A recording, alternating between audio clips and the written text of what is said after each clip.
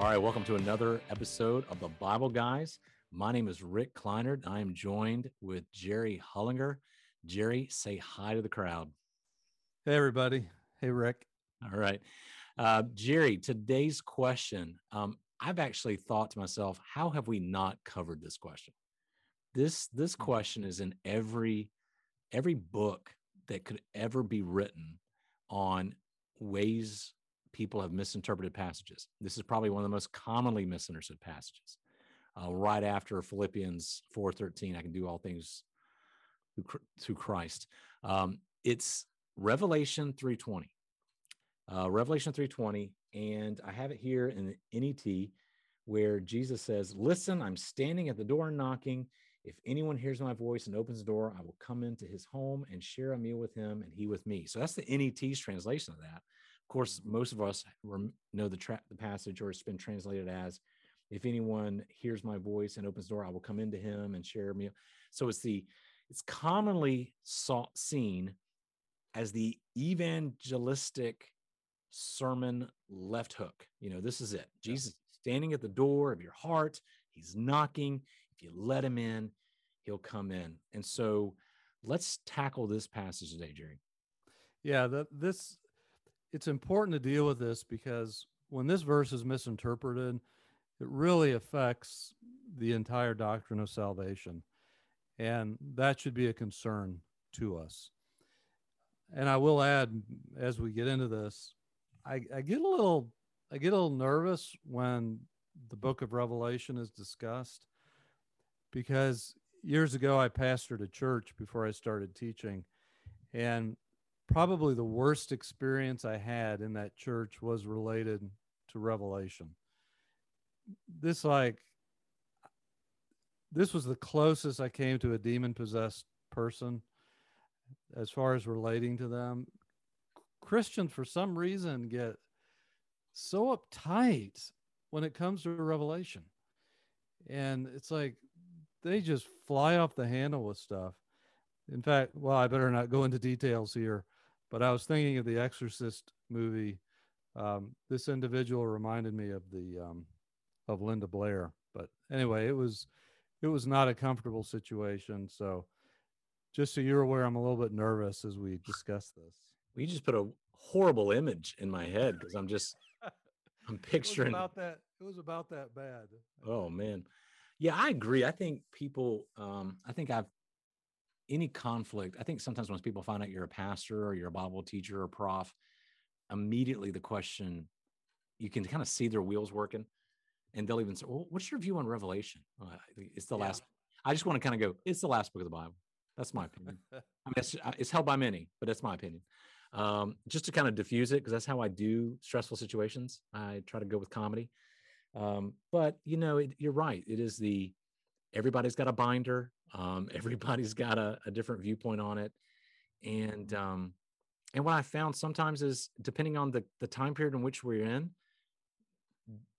certain characters or certain illusions and images in Revelation are always whatever's happening in that culture, whatever's happening right now in the world. So, during the time of the Cold War, oh man, it was communism.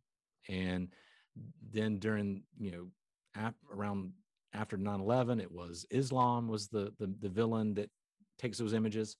And it just, every generation has who is their main villain, and that's usually kind of put into the text in a reading of it.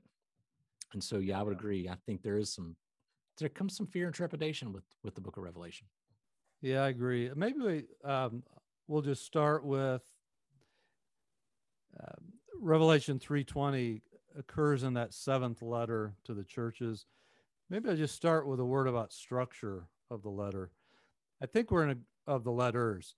I think we're in agreement that the majority of the book of Revelation is futuristic in nature from our perspective. Mm-hmm. However, there are parts early on that I think are historical. And so when we look at these 7 letters in Revelation 2 and 3, I think these are referencing letters to historic churches that existed in first century Asia Minor. And I really don't see anything beyond that. And as you look at each individual letter, what's of interest is that generally, not exclusively, but generally, there'll be like a commendation in the letter. There'll then be a word of rebuke or condemnation. There'll then be a call to repentance. And there will then be a promise to the one who does repent and who does overcome, as the letter talks about. But what's interesting when we get to this seventh letter, I believe this is the only letter where there is not a word of commendation. Yeah, that's right. Jesus, the Lord of the church, I mean, he just dives right in and nails them for their problematic areas. Yeah. I agree. I believe these are literal churches. These were churches that historically existed, who John is writing to when Jesus is speaking these words to. I don't see them as representative of the various time eras of the church. So a lot of people say we're living in the Laodicean church. I'm like, well, I don't think that's what's happening. I think this was an actual church. And your point you just made, that this was the only church that nothing positive was said.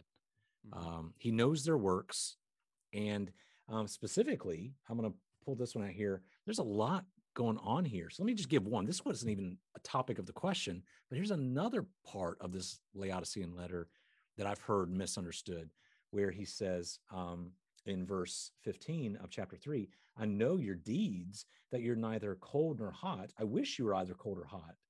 So because you're lukewarm, neither hot nor cold, I'm going to vomit you out of my mouth. And you've heard it, I've heard it. This is, Jesus doesn't want a lukewarm Christian. He wants you on fire for him or not at all. He can't stand lukewarm. That's not what's being said in that passage. He's making a play on the culture that's happening, the geography.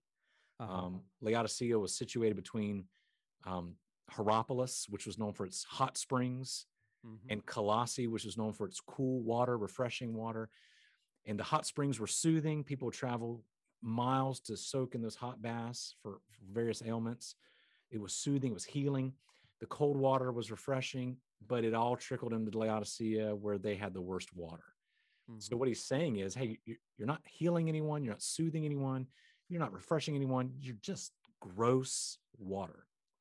And yeah, he's just saying you're useless. Right. Just like, unlike the other extremes are useful, but you're useless. And he gets really graphic here. He says, I'm about ready to vomit you out of my mouth. I mean, he is utterly disgusted with them.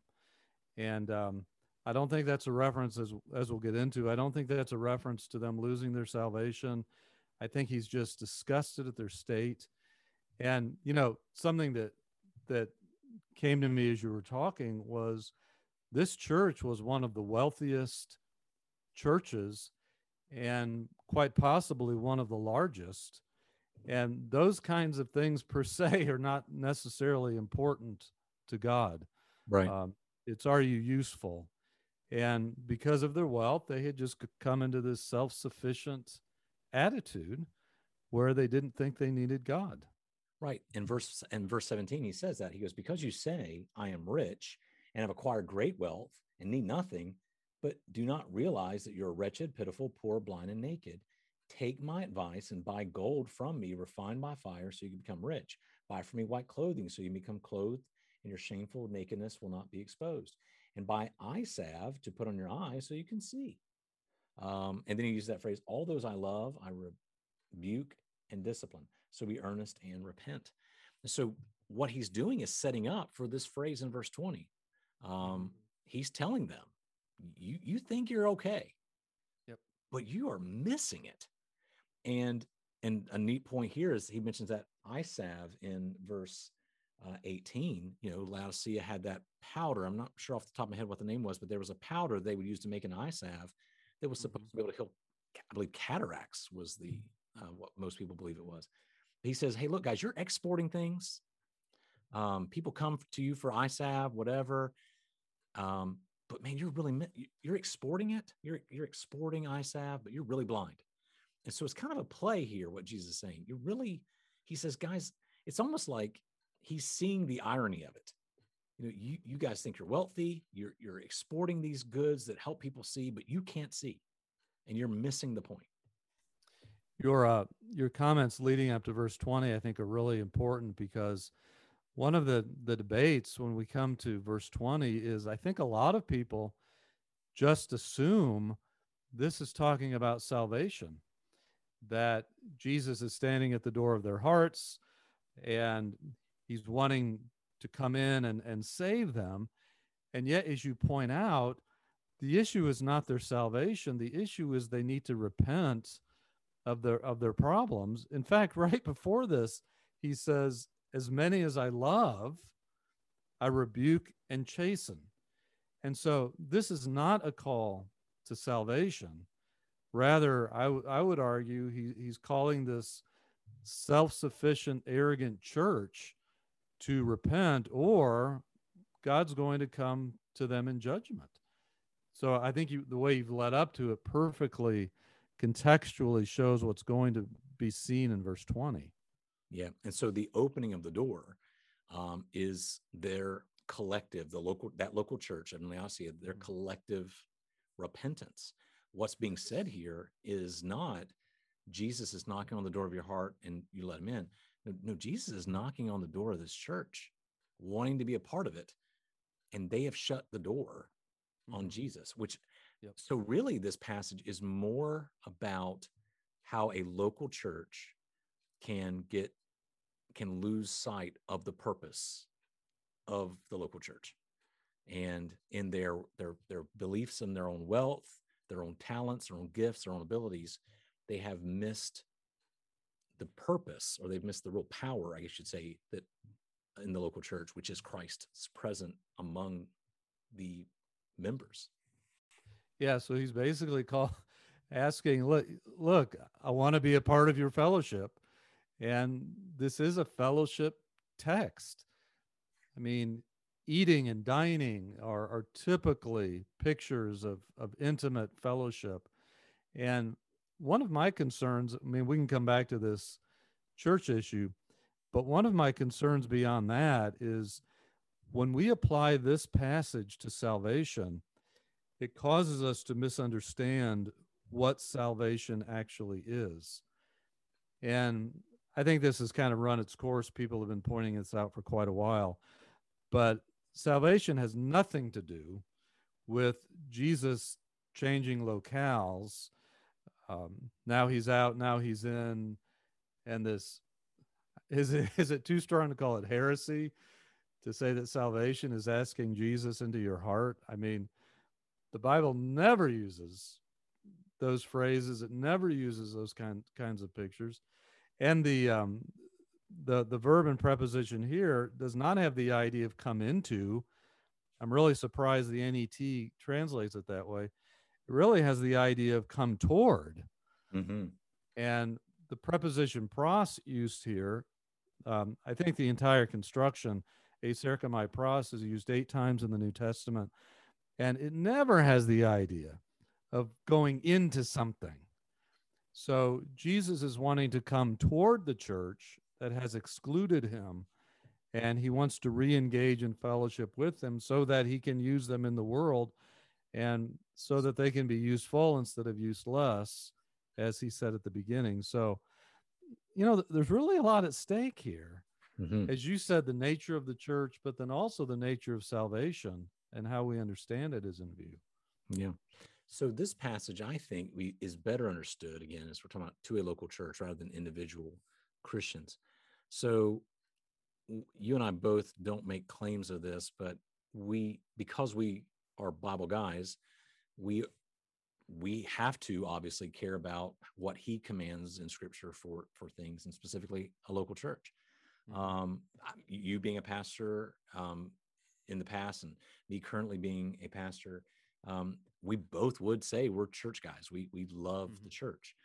I've told people I don't love the church because I'm a pastor. I'm actually a pastor because I love the church.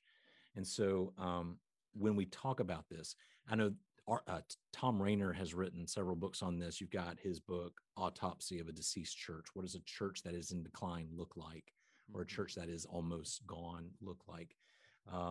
And one of the big things he says in that book, if you've read it, is it's a shift from an outward to an inward focus, and that inward focus is characterized by pride, holding on to our traditions more than holding on to the gospel, more about our self-serving rather than serving others. And so I see that in this church at Laodicea. They think they're okay. They even have, I mean, I'm reading this, and they're probably, their budget line item looks good. I was just thinking the same thing. Yeah, their budget line item looks good. Yeah. They might even have a lot of people in the doors. But just because you look healthy doesn't mean you are healthy. And that is what I'm seeing, because Jesus is saying, look, you look healthy, but you've got a cancer. You're dying. You just don't realize it. You're just a really pretty tomb, and it's not going to go well for you if you don't repent. Yeah, let me throw out a comment here that could be misunderstood, but I'm willing to take that risk. I know often I've been at conferences and in chapels, and sometimes the speaker was a pastor, and he would be introduced as, oh, he's got this, they run X hundred or thousands of people on Sundays and all this kind of stuff. And when he started the church, it had 20 people, and now it has 2,000. And that might be wonderful. But, I'm always a little bit suspicious at those kinds of stories. Sometimes God is pleased to numerically bless a church. Sometimes God is pleased to do that quickly. But I don't think often that's the case. And if somebody comes in and their big claim to fame is how big their church is, I begin to be a little bit suspicious of how they got everything that big so quickly. Yeah. And it's okay to have a small church. And I think sometimes people feel guilty. Oh, I've been pastoring this church, and they're doing their best to follow Scripture. They're doing their best to try to form the church the way the Bible talks about. And yet it's just not growing much. And really that, in a sense, is God's business if we're doing our part. And I don't think we need to make apologies. Oh, my church isn't growing real fast, or my church is small. That may just be the way it is. And as you said, here we have a church with probably a big budget, maybe impressive to look at on the outside. And that doesn't necessarily mean much of anything. Are we faithfully following Scripture? That's what matters. And, we can trust God then to do what he wants to do.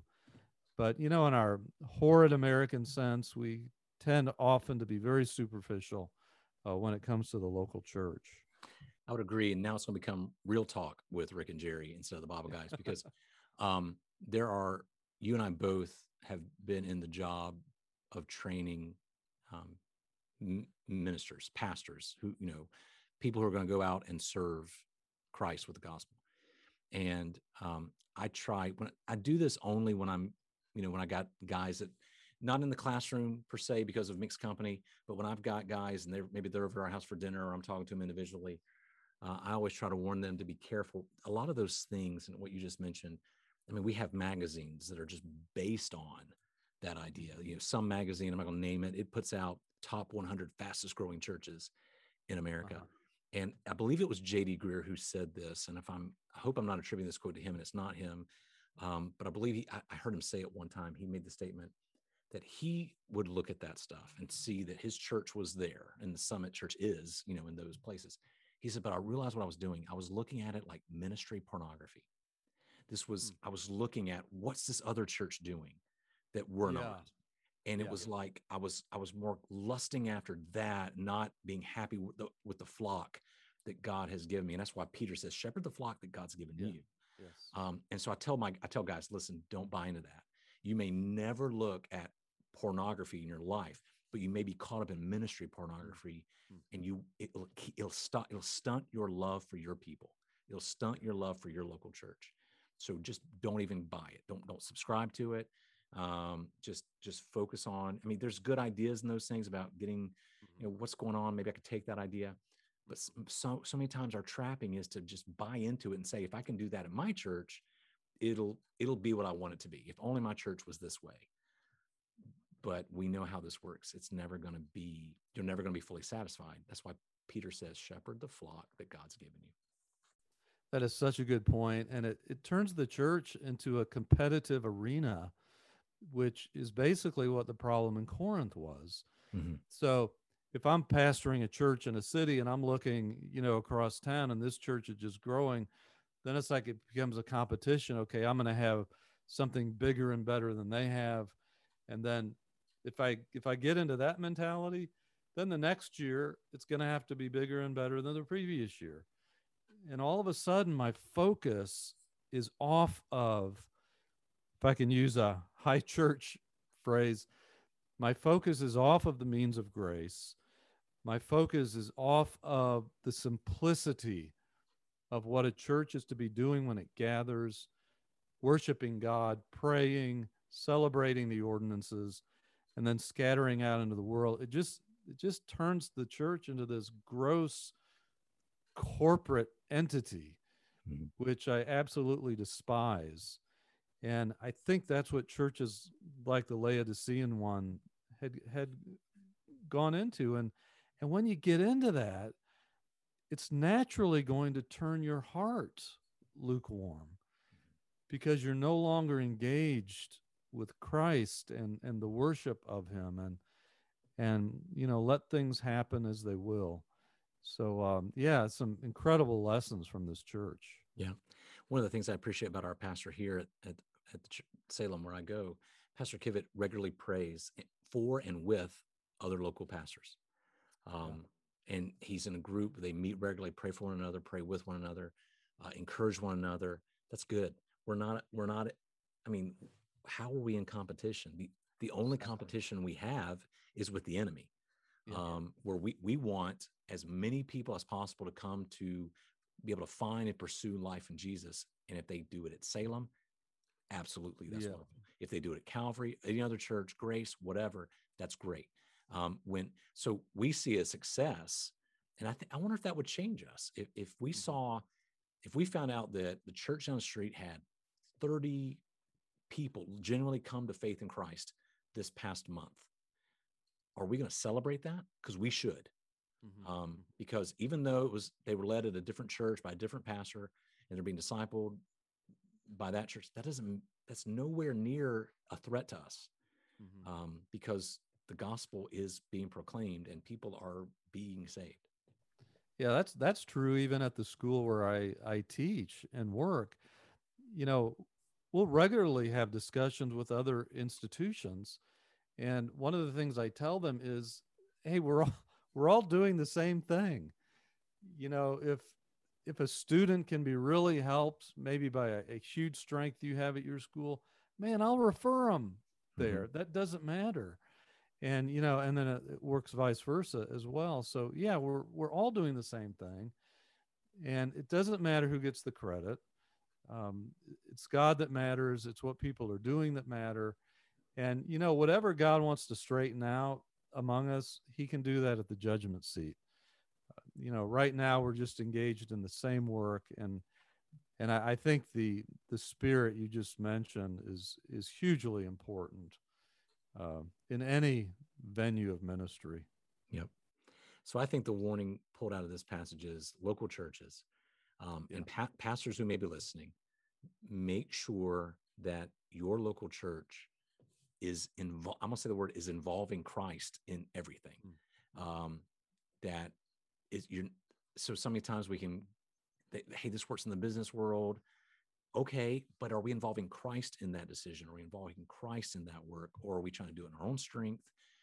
Do we think we've got it going on? Do we think we've got it all figured out? And we've just neglected Christ. It's kind of like the New Testament parallel of what the people in the Old Testament, Joshua, did when the Gibeonites came. They didn't consult God. They just made a rash decision based on their own feelings of, wow, these guys came and told us the world, right now, the known world is fearing us.